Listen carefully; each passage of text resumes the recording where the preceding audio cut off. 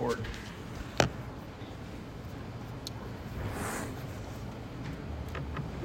All right, we're here. I feel like there's some pressure on Saturday night. It's like got to wrap everything up. But it's been such a great weekend already. There's not really anything to wrap up. We could go home now, and we would have spent a weekend in the presence of God, a weekend being knit together in love by the Holy Spirit. But I have a slot, so I'm going to say some things. So open your Bibles.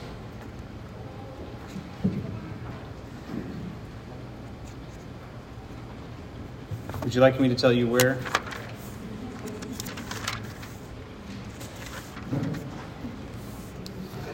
Revelation chapter 2, verse 1.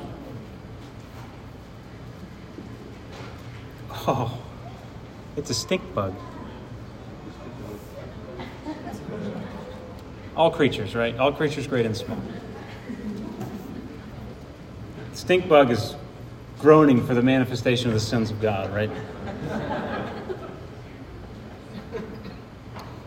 The angel of the church in Ephesus. To the angel of the church in Ephesus write, the words of him who holds the 7 stars in his right hand, who walks among the 7 golden lampstands.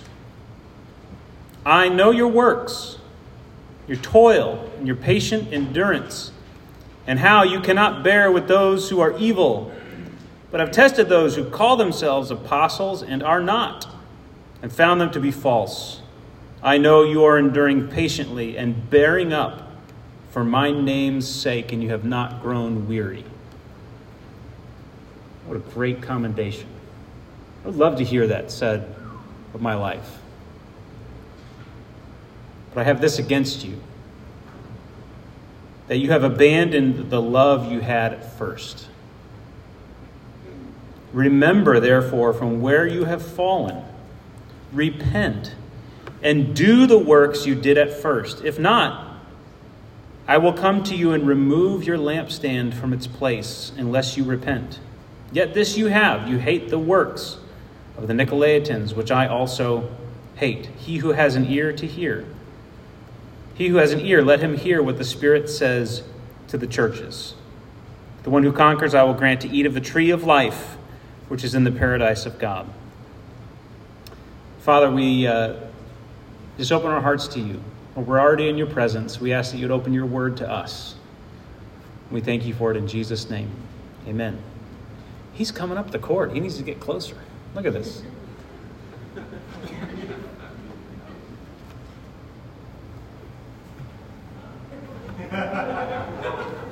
They fly? You learn something new every day. I've never seen those things fly. Wow.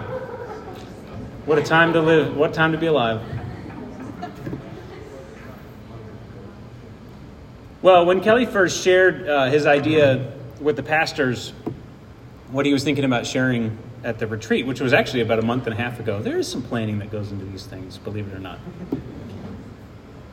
I thought at first that our teachings would complement each other really well, but I was not prepared to hear what I heard last night. I mean, it is right on where my heart is coming into this weekend.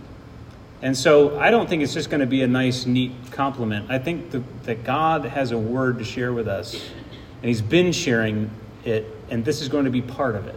All right? There's a clear word over this weekend for us as a community.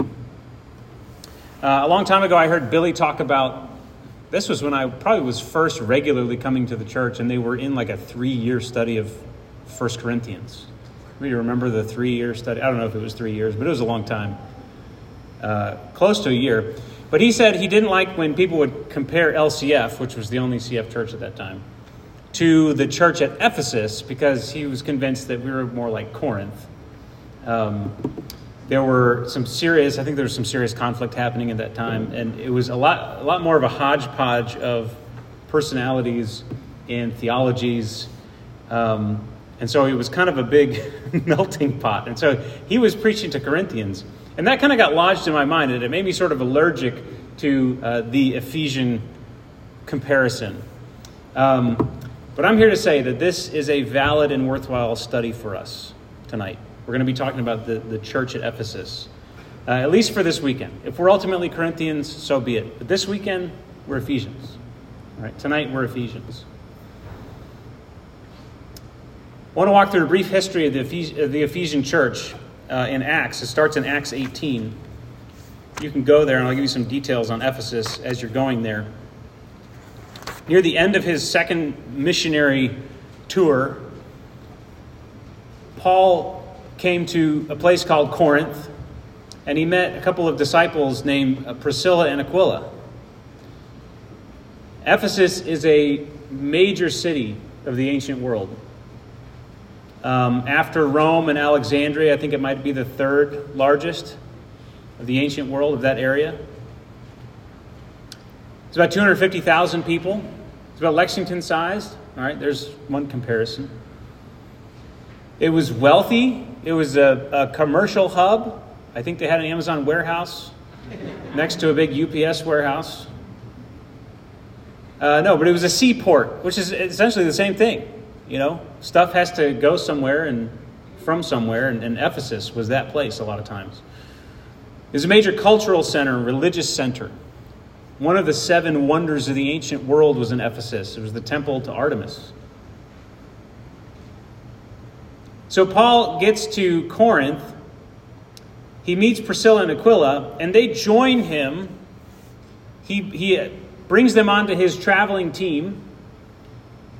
And they travel with him to Ephesus. And he's making his way eventually back to Antioch towards the end of his journey. So he's heading back to the motherland. He's going to end up in Jerusalem and Antioch to touch base with everybody there before setting off again on what's called his third missionary journey. It's more of a third phase. It was multiple journeys. But on his way, he goes through Ephesus, you know, like Delta. If you're flying Delta, you go through Atlanta. You just end up there. It's a hub. And he goes through Ephesus, and he realizes that there's work to do. All right? We're in Acts 18.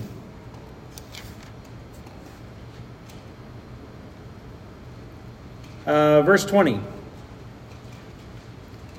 Verse 18. After this, Paul stayed many days longer and then took leave of the brothers and set sail for Syria. And with him, Priscilla and Aquila. At Cenchrea, he had cut his hair, for he was under a vow. I have to say this. I told Dad on the way back from Mexico. He got his hair cut in Mexico by Pedro's grandson, little Obed, who's opening up a barber shop right there in front of Pedro's house. And I said, you know, Dad, even Paul got his hair cut on his missionary journeys. So you're in good company. They came to Ephesus, and he left them there. That's Priscilla and Aquila. But he himself went into the synagogue and reasoned with the Jews. And when they asked him to stay for a longer period, he declined. But on taking leave of them, he said, I will return to you if God wills. And he set sail from Ephesus. It's the first time Paul came to Ephesus. And he left 2 of his star disciples there, and he had a sense that God was up to something in Ephesus. And he said, I need to come back here. And so he bookmarks Ephesus. He goes back to Caesarea. It says he went up and greeted the church and then went down to Antioch, the church that was probably at Jerusalem. He went and said hi to the church in Jerusalem. Then he went down to Antioch. After spending some time there, he departed and went from one place to the next through the region of Galatia and Phrygia, strengthening all the disciples. Now, meanwhile, the story goes back to Ephesus, which indicates to us that Ephesus is going to become a central city here in the story. So while Paul's away, Luke tells us of some of the other things that were happening in Ephesus. A guy named Apollos shows up, and he is full of the Word of God. He's able to preach convincingly from the Old Testament that Jesus is the Messiah. But he doesn't fully understand the way. And so Priscilla and Aquila take Apollos, and it says that they explain to him the way of God more accurately. And then Apollos wants to go over to Corinth. There has been some activity happening in Corinth. That's when Apollos goes to Corinth. In the beginning of 1 Corinthians, when Paul is getting on to the Corinthians for taking sides between him and Paul, between him and Apollos. It's because Apollos had gone on to Corinth and preached there. And that's when Paul says basically, I don't care who's preaching to you. If they're preaching Jesus, we're on the same team. It says he powerfully refuted the Jews in public, showing by the scriptures that the Christ was Jesus. He was a gifted man. So, while Apollos is away, we're in chapter 19, Paul passed through the inland country and came to Ephesus. There he found some disciples, and these were probably not Christians. They were disciples of John, of John's teaching, who was still an Old Testament prophet type. And there was a school of disciples that followed the teachings of John. And Paul happens upon a few of these disciples, and he says, and this was sort of the, what's the word? This was sort of the litmus test that he had for these. What kind of disciples are you? What kind of students are you? He said, did you receive the Holy Spirit when you believed? And they said, say what? The what? They said, no, we have not even heard that there is a Holy Spirit. Or this may mean that they had not even heard that the Spirit was at work as it was foretold. And it was now at work as it had been foretold in the Old Testament. And he said, into what were you baptized? What are you a part of? And they said, John's baptism. And he said, oh, great. You're almost there. Paul said, John baptized with the baptism of repentance, telling the people to believe in the one who was to come after him, that is Jesus. On hearing this, they were baptized in the name of the Lord Jesus. And when Paul had laid his hands on them, the Holy Spirit came on them, and they began speaking in tongues and prophesying. They have their own little mini Pentecost right there. There were 12 men in all. It's a cool number. Reminds me of something. There were 12 men in all. There were 12 of these disciples who had been discipled by John's teachings, John the Baptist's teachings, and were ready to receive. And then they did receive, and the Holy Spirit came on them. And this kicks off a 3-year stint for Paul in Ephesus. That's a pretty long time to stay in one place. But he ends up spending, all in all, about 3 years in Ephesus during this period, and it really becomes the center of Paul's apostolic ministry, and really the center of where God was spreading the kingdom. And it becomes this hub right here. These 12 guys in a city of 250,000 in an idolatrous this would be like Times Square, just idols everywhere. And these 12 guys get a hold of the Holy Spirit, and Paul stays there to teach them, and they get kicked out of the synagogue, so they go find another place. I think it was on Wilmore Road, in the Hall of Tyrannus. It's kind of a second-class place, but it was good enough space to do the teaching, so they stayed there. Reasoning daily in the Hall of Tyrannus. This continued for 2 years. Now, listen to this. Sometimes the scriptures move fast. You got to slow down. This continued for 2 years, so that all the residents of Asia heard the word of the Lord. Paul's discipling 12 guys. He's laid his hands on them. They receive the Holy Spirit, and then they start class. And somehow, out of those 2 years of teaching, the whole area hears the word of the Lord. Both Jews and Greeks. And that's when the church at Ephesus is born. That's where the church of Ephesus came from. God was up to something. The people of God got a sense of it. Came back there. Paul said, there's work here. I'm going to go back to Ephesus. And I don't know how he found these disciples, right? But God has a way of bringing people into your path. When we were down in Mexico, this just kept happening. We didn't really have a clear agenda. We were going down there to make connections. We prayed the first day that God would make connections for us. And we made some great connections. It was awesome. I'd love to sit down with any of you who want to hear more about the trip. Connections were made. And Revelation has told us that this is 30 or 40 years later, roughly, maybe 20 or 30 years. Nobody really knows for sure. They said they've abandoned their first love.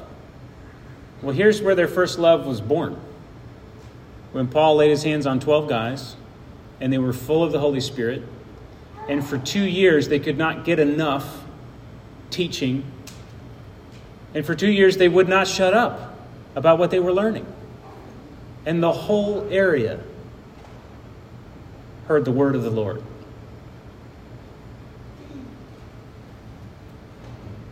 A couple of great stories that come after this.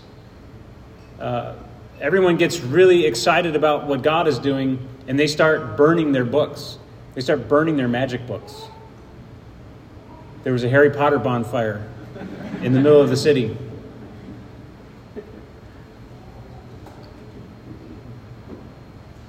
But if we're wondering, what was the first love? If we're looking at Scripture, what did they abandon? This is where we look. We see a group of 12 eager disciples receiving the Holy Spirit. That's the birth of the church. We see a community of people growing through a hunger for teaching about Jesus. So much so that they realize that the way of life that they are following is wrong, and that they are people of unclean lips, and they dwell in the midst of a people of unclean lips. And they start opting out in a radical way of the prevailing Ephesian lifestyle. And they opt out so much so that it affects the local economy and starts riots. Because people are in love with Jesus. So that's a great story. We don't have time to walk through it. It's a great story. Go read it. Paul eventually has to move on from Ephesus. He wants to get back to Jerusalem for Pentecost, and he goes to a couple other places, and he's passing back. He can't go all the way into Ephesus, but he's passing back near Ephesus, and he says, I really want to talk to the elders there one last time. This might be the last time I'm here in this area. Paul had been sensing some stirrings of the Spirit that he was kind of on his final leg of his journey, at least as a free man.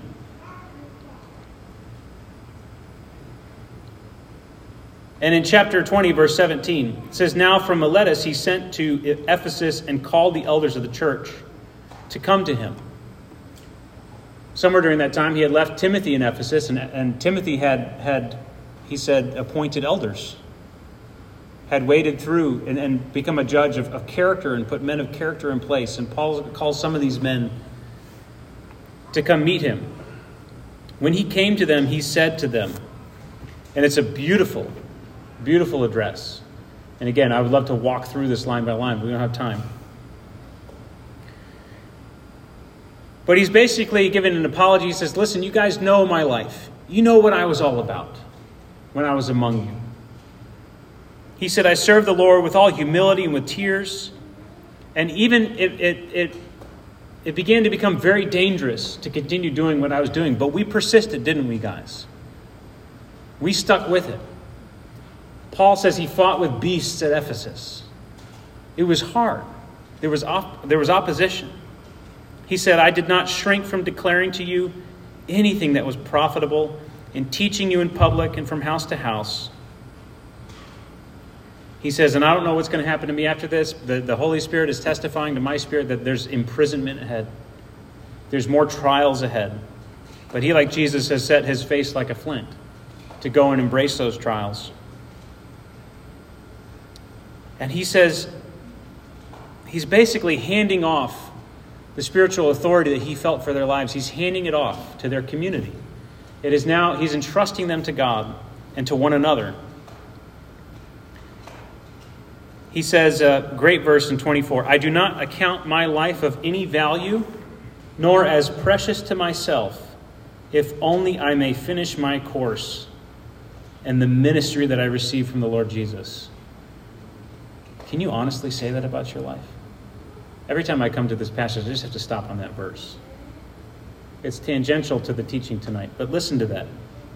I do not account my life of any value, nor as precious to myself, if only I may finish my course in the ministry that I received from the Lord Jesus, to testify to the gospel of the grace of God.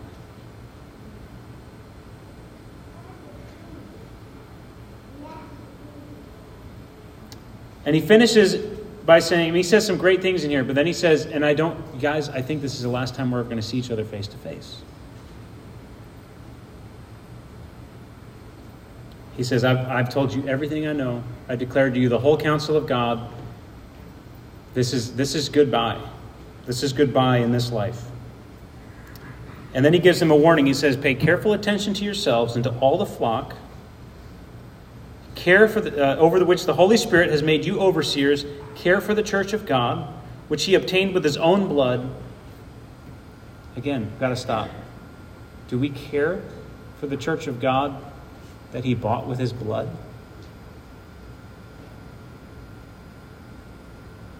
Do we care for our home fellowship because Jesus bought each life in there with his blood?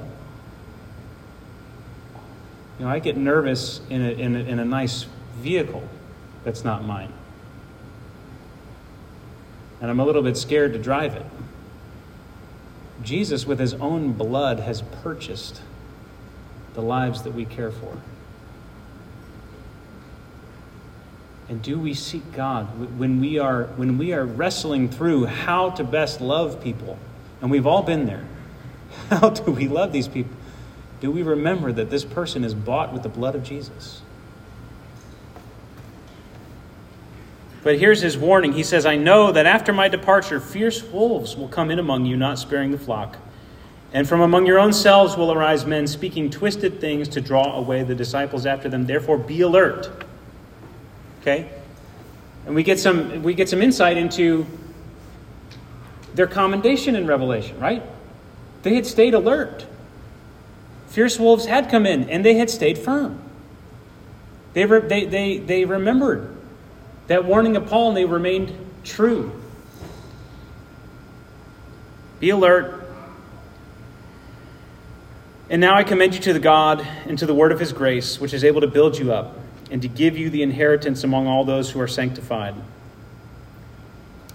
And then it says, when he had said these things, he knelt down and prayed with them.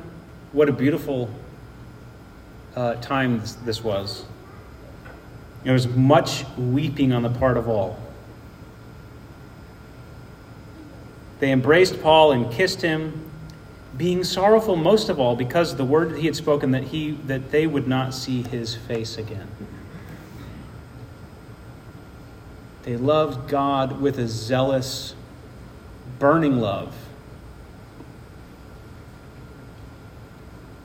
Literally burning their books out of love for God, out of devotion to God. They loved each other to the point of tears. And when he had said these things, being sorrowful most of all because of the word he had spoken, that they would not see his face again, and they accompanied him to the ship. When I leave the house, a lot of times my boys like to run down to the road to the very last point where they know they're allowed to go, just to see me off. Right? These guys went to the shore to see Paul off. Beautiful. This is the community of God. This is tender-hearted, brotherly love. This isn't obligatory association. They were weeping that they would not see Paul again. Their hearts had been knit together in the gospel of the grace of God, and they were on fire with love for Jesus and for one another. They go back apparently and they get to work.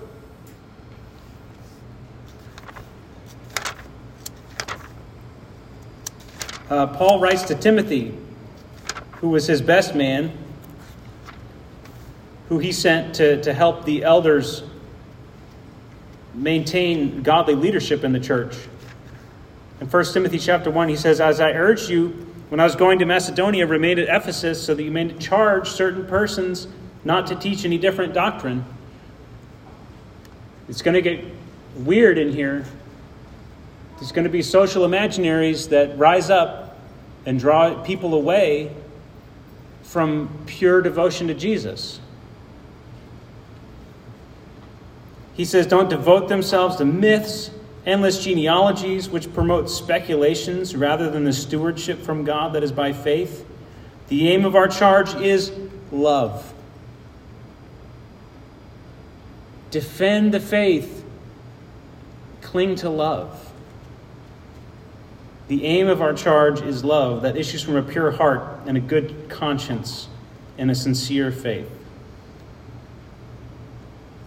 And he says, when you get away from those, that's where all the weirdness comes from. Certain persons, by swerving from these, have wandered away into vain discussion. So they had a love for one another, a love among the pastors and elders that led to tears when parting became necessary. They were doctrinal cautions, but the final image we see of those Ephesian elders was one of deep love for one another. And then the rest is history. We know that Ephesus became a major center for the move of God and became a hub in itself.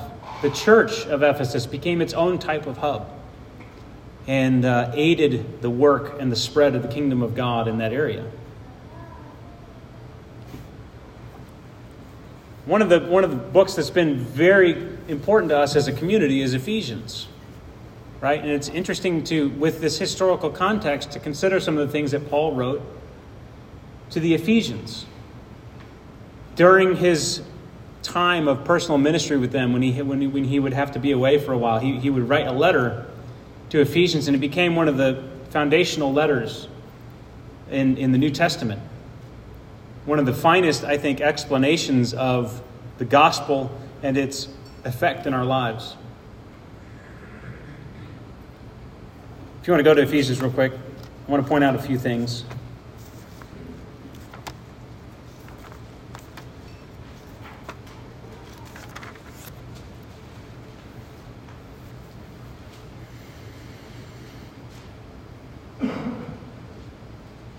Maybe of all Paul's letters, this is the most, you could say, I don't know if chiasm is the right word, but it's clearly in two halves.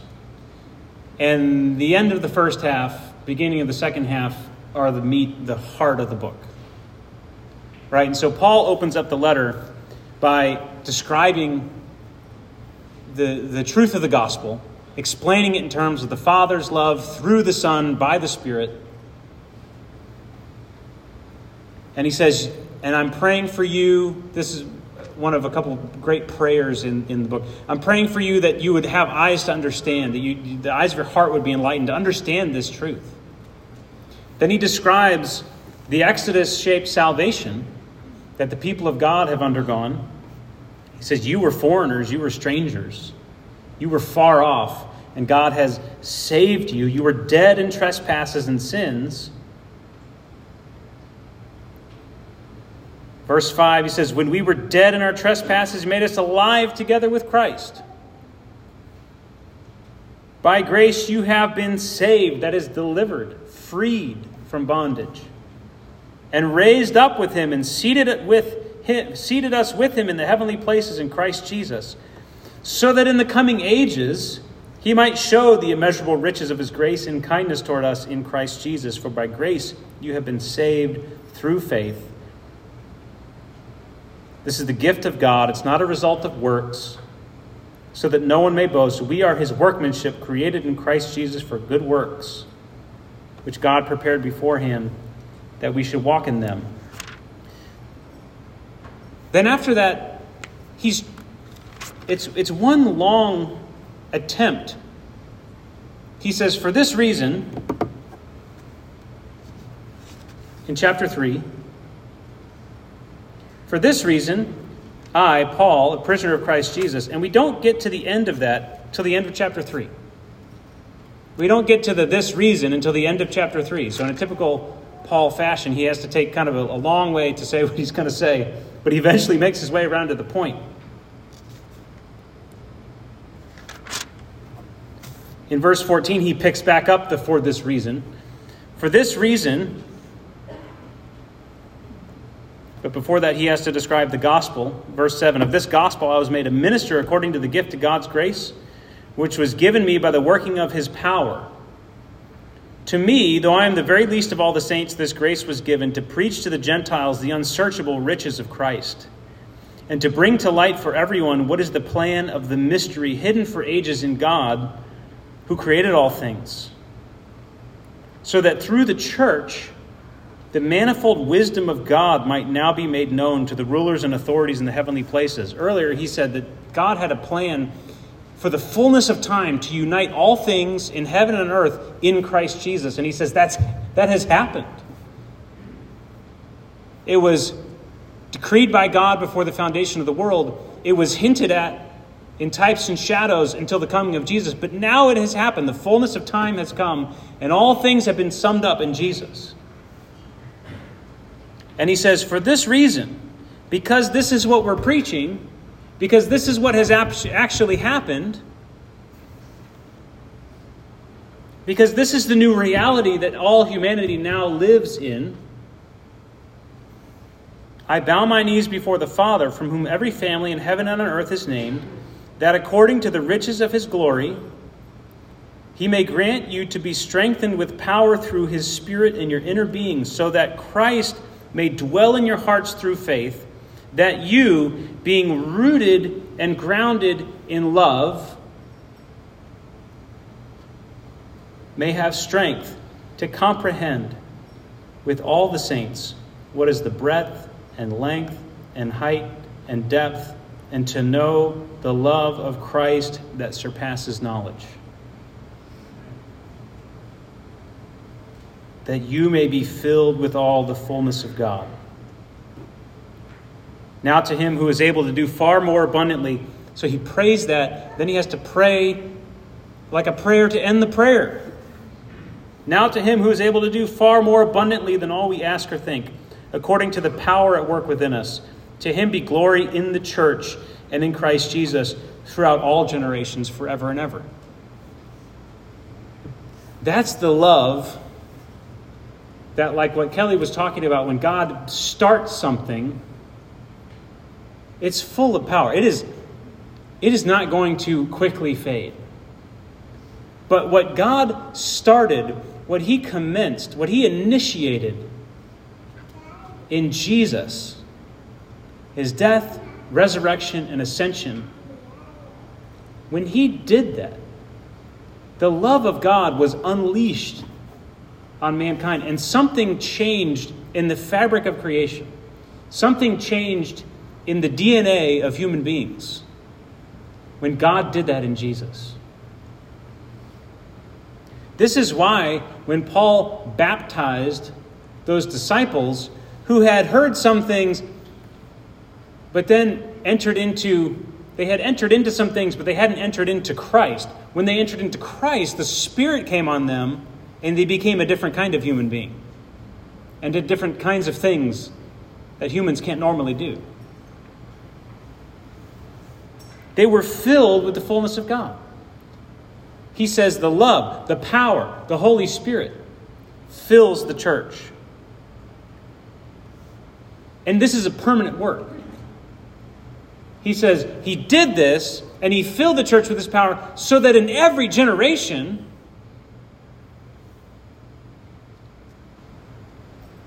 to him be glory in the church and in Christ Jesus throughout all generations. That includes our generation. When Paul's describing what happened in Jesus, the nuclear bomb that went off, when Jesus lived and died and arose and ascended, It's the kind of energy that will never die. You know, how long is it going to be before the Chernobyl fallout stops? Long time. They've got that little dome over it to keep but it dropped, and it's not going anywhere anytime soon. Right? It is. And this is way, way beyond that.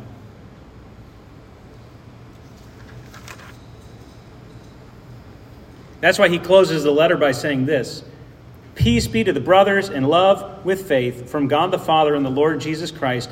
Grace be with all who love our Lord Jesus Christ with love incorruptible."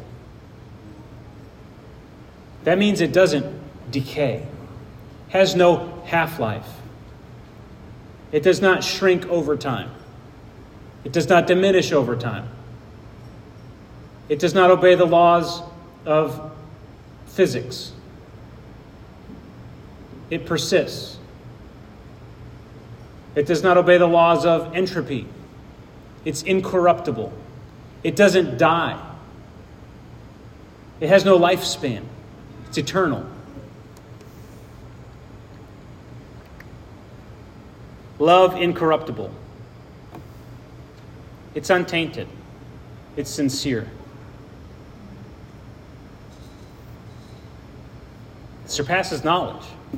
Paul said we can't really wrap our minds around the love of Christ. That's such a task that Paul has to pray that God would do an impossible thing to help us wrap our minds around it, to help us realize it and live in it.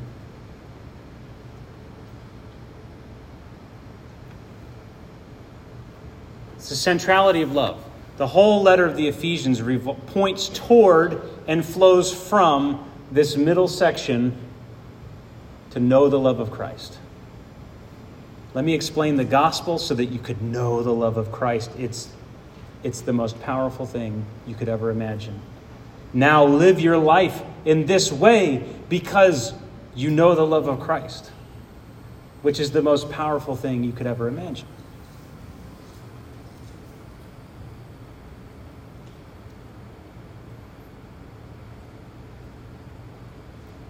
And so we come back to Revelation when John, it's the next, perhaps the next generation or two after they received this letter, where Paul says that the love of Christ was going to be the fuel of every generation to the glory of God. And he has just started it, and it's not going anywhere anytime soon. And so to the heads of the church in Ephesus, he says, great job standing firm against the lies of the age. Great job hating what God hates. That's commendable. But the heart of it all was always love. That was the point of everything.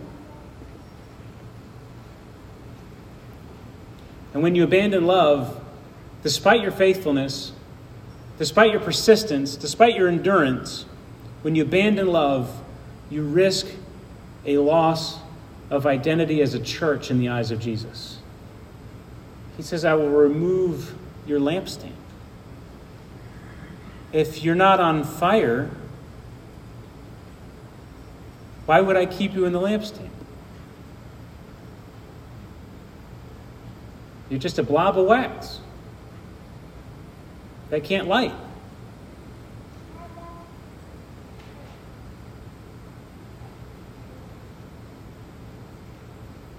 There's something more than John's baptism.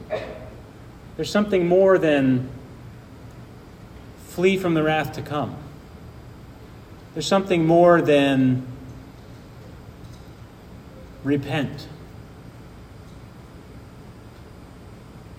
What were you baptized into? He says.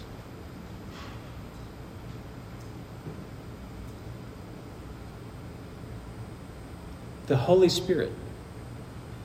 The Holy Spirit testifies to the love of Christ. It is the only way that we can receive the love of Christ.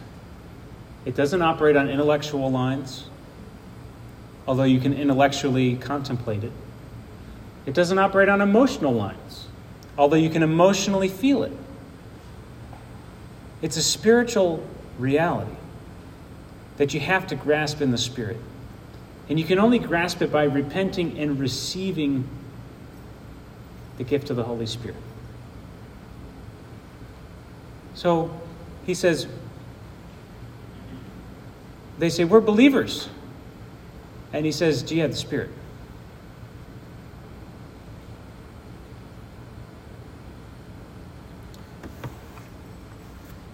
God's love for us is an ever-renewable resource. It doesn't wear out. It doesn't rust. It doesn't deplete. It doesn't grow scarce. The love he gives us for him is the same. It's sincere. The love that's poured into our hearts by the Holy Spirit is sincere. It's undying. It's incorruptible. It's not subject to decay. It surpasses knowledge. The love he gives us for each other is the same way. So I'm not convinced in my spirit that we are in need of a corporate call to repentance and return to our first love, but I'm confident that we can and should hear the strong admonishment here in Revelation. Abandonment of our first love probably would begin with an abandonment of love as a first priority. As an abandonment of the priority of love. Yeah, it's important. We haven't abandoned love. I mean, think about this in terms of relationship. When you abandon the priority of your relationship with your husband, your relationship with your wife, that's when it starts to get rough. You don't not love each other anymore. But the relationship isn't what it used to be or could be. It's an issue of priority. And Paul seems pretty certain that love can never be deprioritized. Why would it? And why would anyone ever consider deprioritizing the love of God? Yeah, we got that. All right, let's move on to some more advanced ways of strategizing to reach the lost. I mean, that's like, all right, nuclear power, okay, good. Let's go light some fires and see if we can keep the lights on.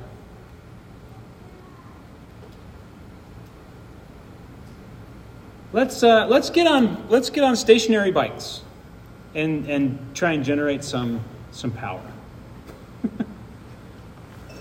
We'll come back to that. You know, we talk a lot about this nuclear power thing. Let's go ride some bikes for a while. That's what we do when we abandon the priority of the love of God. And then we wonder why everything has come to a screeching halt. Why am I stuck in a rut? Why is my home group going nowhere? Get off your stationary bike. Turn on the power plant. It's the love of Christ. I mean, they were fishing all night and they had caught nothing. And Jesus goes, yeah, try it again.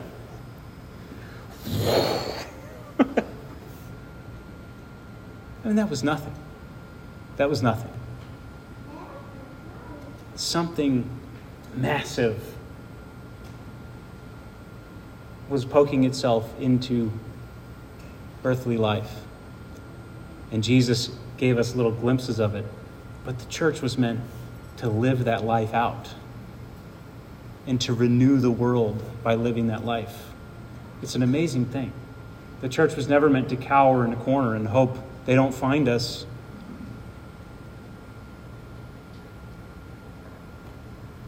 The glory of the Lord will fill the earth. It's not hyperbole. It's a fact.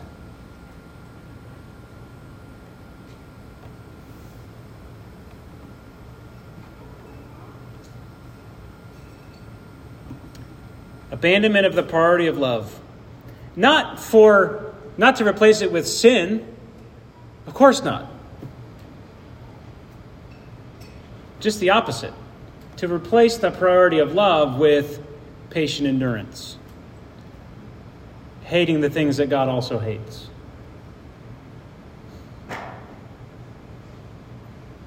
I think it was a great talk this morning. But we keep coming back to love, don't we? I think it was 2 great talks this morning. One, to deal with the external world. Another one, to deal with the way that we do ministry and do life and flourish in our home groups. Both of them kept coming back to love. I think God's saying something to us. I don't think we need to repent, but we need to hear the admonishment. We need to hear in Paul's words how much he prioritized love.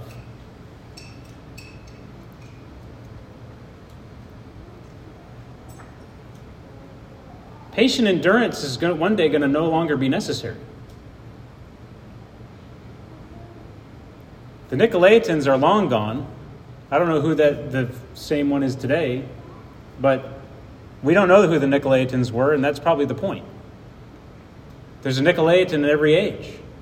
Something God hates and the church should hate too. We're not going to sit around in heaven and talk about the Nicolaitans.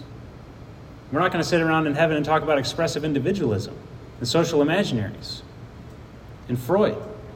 We're going to sit around in heaven and praise the name of Jesus and adore him and love him together. And that's the life we live now. That's eternal life.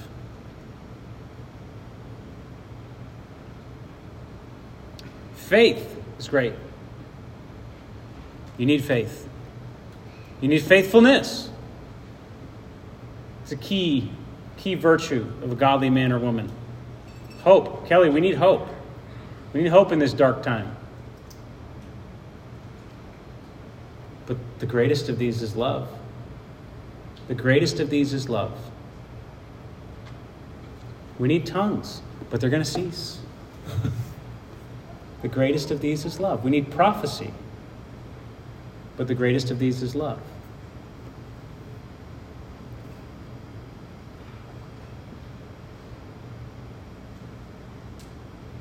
So God started a work in the church by pouring out his Holy Spirit. That Holy Spirit, contained within that work, is a revelation and a nuclear reaction of the love of God in our hearts. That's what happens when you're baptized. That's why Paul has to keep saying, no. It's already happened. The bomb went off. Live like it, right? Don't get away from that reality. It already happened. Everything necessary has happened. It's not so we're not waiting for it. We're not bemoaning the loss of this golden age. No, it is here and we are living in it. And it's just as available now. The objects in this text are close. They're near. They're at hand. The love of Christ is at hand.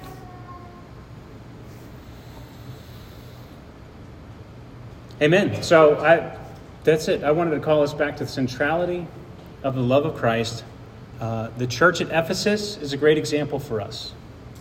God started to work with 12 guys. It grew and it grew and it took off.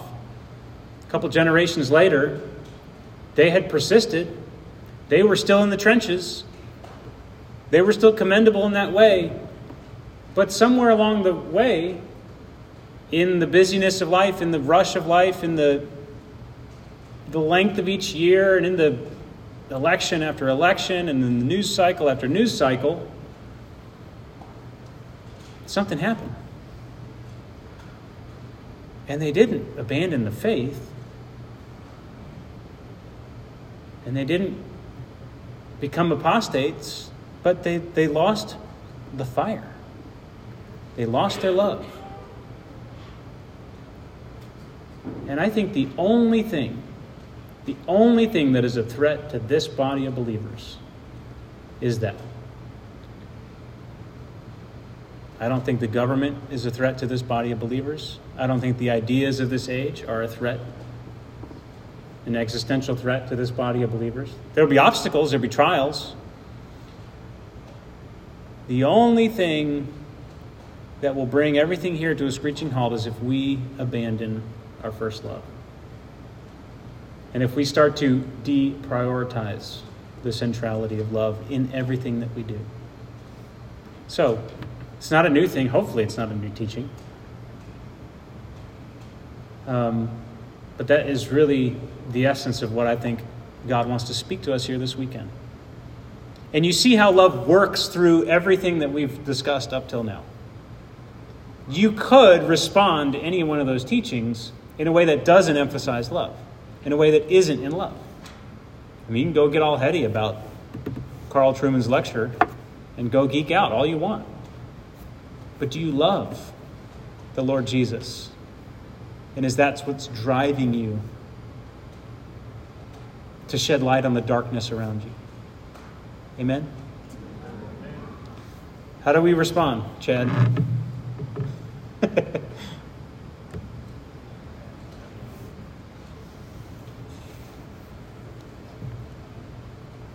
I'd like to hear, I know the spirit of testimony has really been alive and well this weekend. Anybody have any just initial response, that anything that you want to just shout out there before we move on?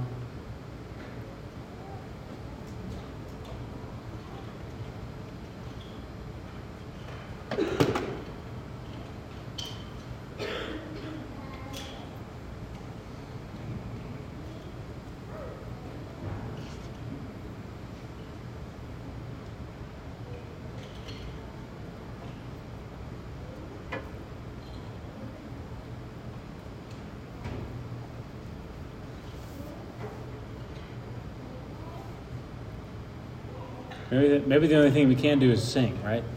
Sometimes you can't talk, you just got to sing. Let's stand together. Let's just begin to worship God together and respond to the way in which He has poured out His love into our hearts. Holy God, gracious Father, gracious Father,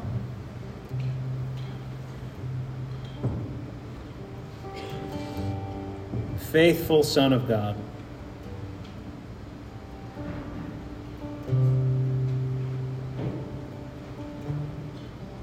Jesus, we remember your words.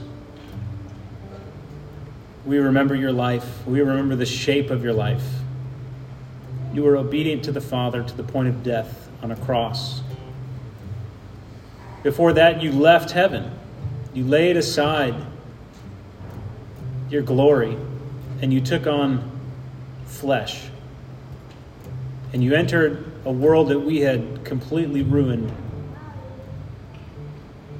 And you became part of it, Lord, because you loved us. Because you loved your creation. Because you loved your people. And Lord, behind your faithfulness, behind your righteousness, behind your justice is love.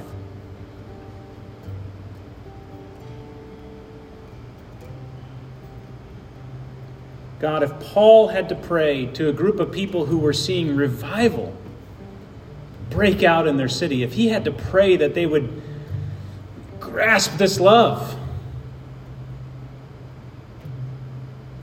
Lord, how much do we need to press in and grasp this love? To understand it.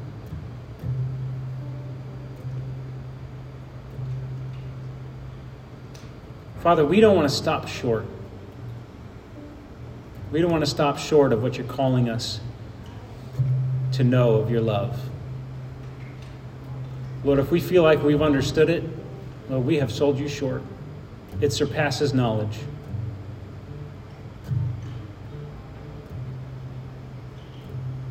Lord, I pray that your love would consume our lives. Lord, that it would consume our lives in a way that causes us to do mighty works that display your glory. Out of love, Lord, not out of a desire to experience the supernatural, but out of a desire to display your love into the earth. So that the amazing power of your love would be manifest, God.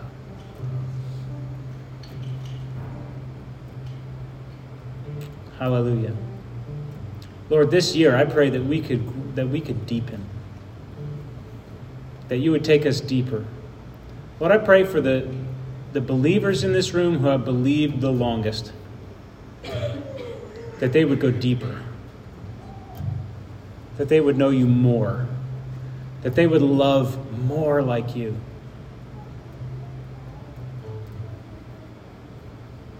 Bless you, Lord.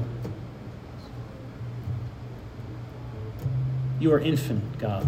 There is no bottom to your love. There is no end to it. And we will forever be plumbing its depths. So, Lord, how could we ever grow stale? How could we ever grow complacent? How could we ever establish routines and set the cruise control?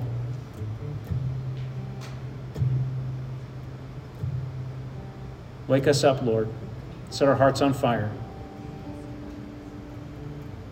Hallelujah.